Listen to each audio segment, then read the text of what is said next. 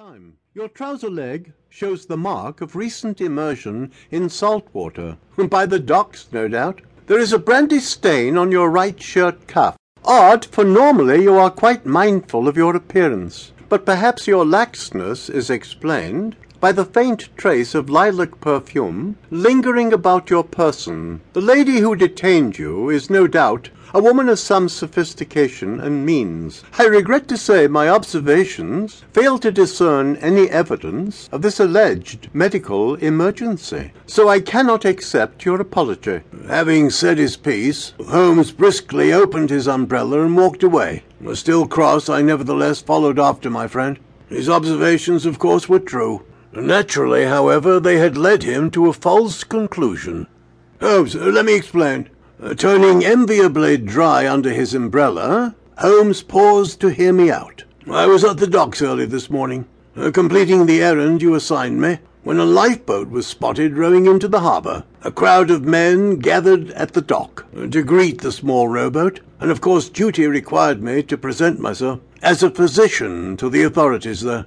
Only 2 survivors remained from the terrible tragedy that had befallen that ship. One, a Mrs. Ranstead, was of slight stature, and exposure to the cold, wind and sea spray, had reduced her vigour to such a degree that my professional judgment required that she be sheltered immediately to warm lodgings. With the aid of the other survivor, a gruff sailor by the name of Clooney, I carried her to a nearby inn and found her a room. Hurriedly I stoked the fire in the room stove until it was unbearably hot, and offered the poor creature brandy. Her hand shook so much that she spilt her drink, staining my shirt cuff. I examined her and was relieved to find no other injuries. The combination of the stiflingly hot room, the brandy and the blankets piled over her soon brought colour to her cheeks, and remembering the urgent nature of my appointment with you, I left her in the capable hands of the inn's proprietor.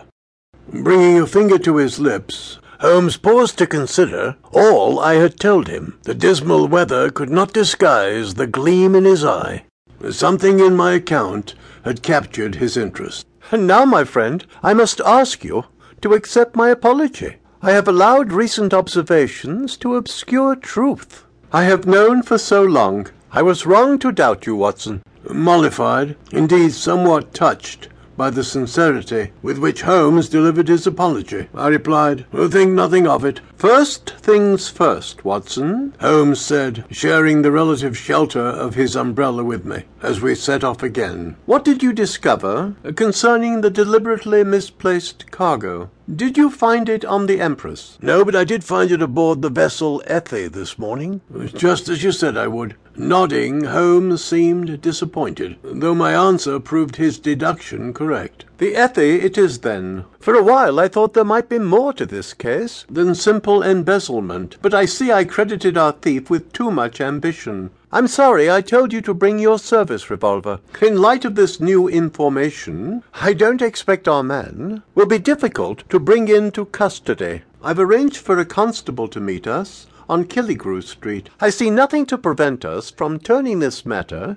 over to the local authorities. Now, Watson, tell me more about your adventure this morning. What was the name of the unfortunate ship?" "The Canning's Pride." "There is to be an inquiry, I expect?" "This very afternoon I've been called to testify." "Excellent." Holmes smiled broadly, his earlier irritation forgotten. "Tell me what you know about this disaster at sea, and please leave nothing out." Forgiven, I related what few facts I had gleaned of the incident. The Canning's Pride had been a 2-masted schooner, making a routine passage from St. John's to Falmouth. As was the custom of the ship's captain, an ill salt named Dove, the ship carried 12 passengers, as well as a holdful of Grand Bank's cod.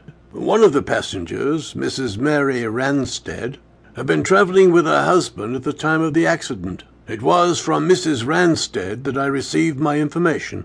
She told me that while in St. John's, Captain Dove agreed to transport a curiosity, an iron meteorite, which had been a sacred relic of the extinct Beothuks. Captain Dove, not a man to be deterred by primitive superstitions, had the heavy stone secured in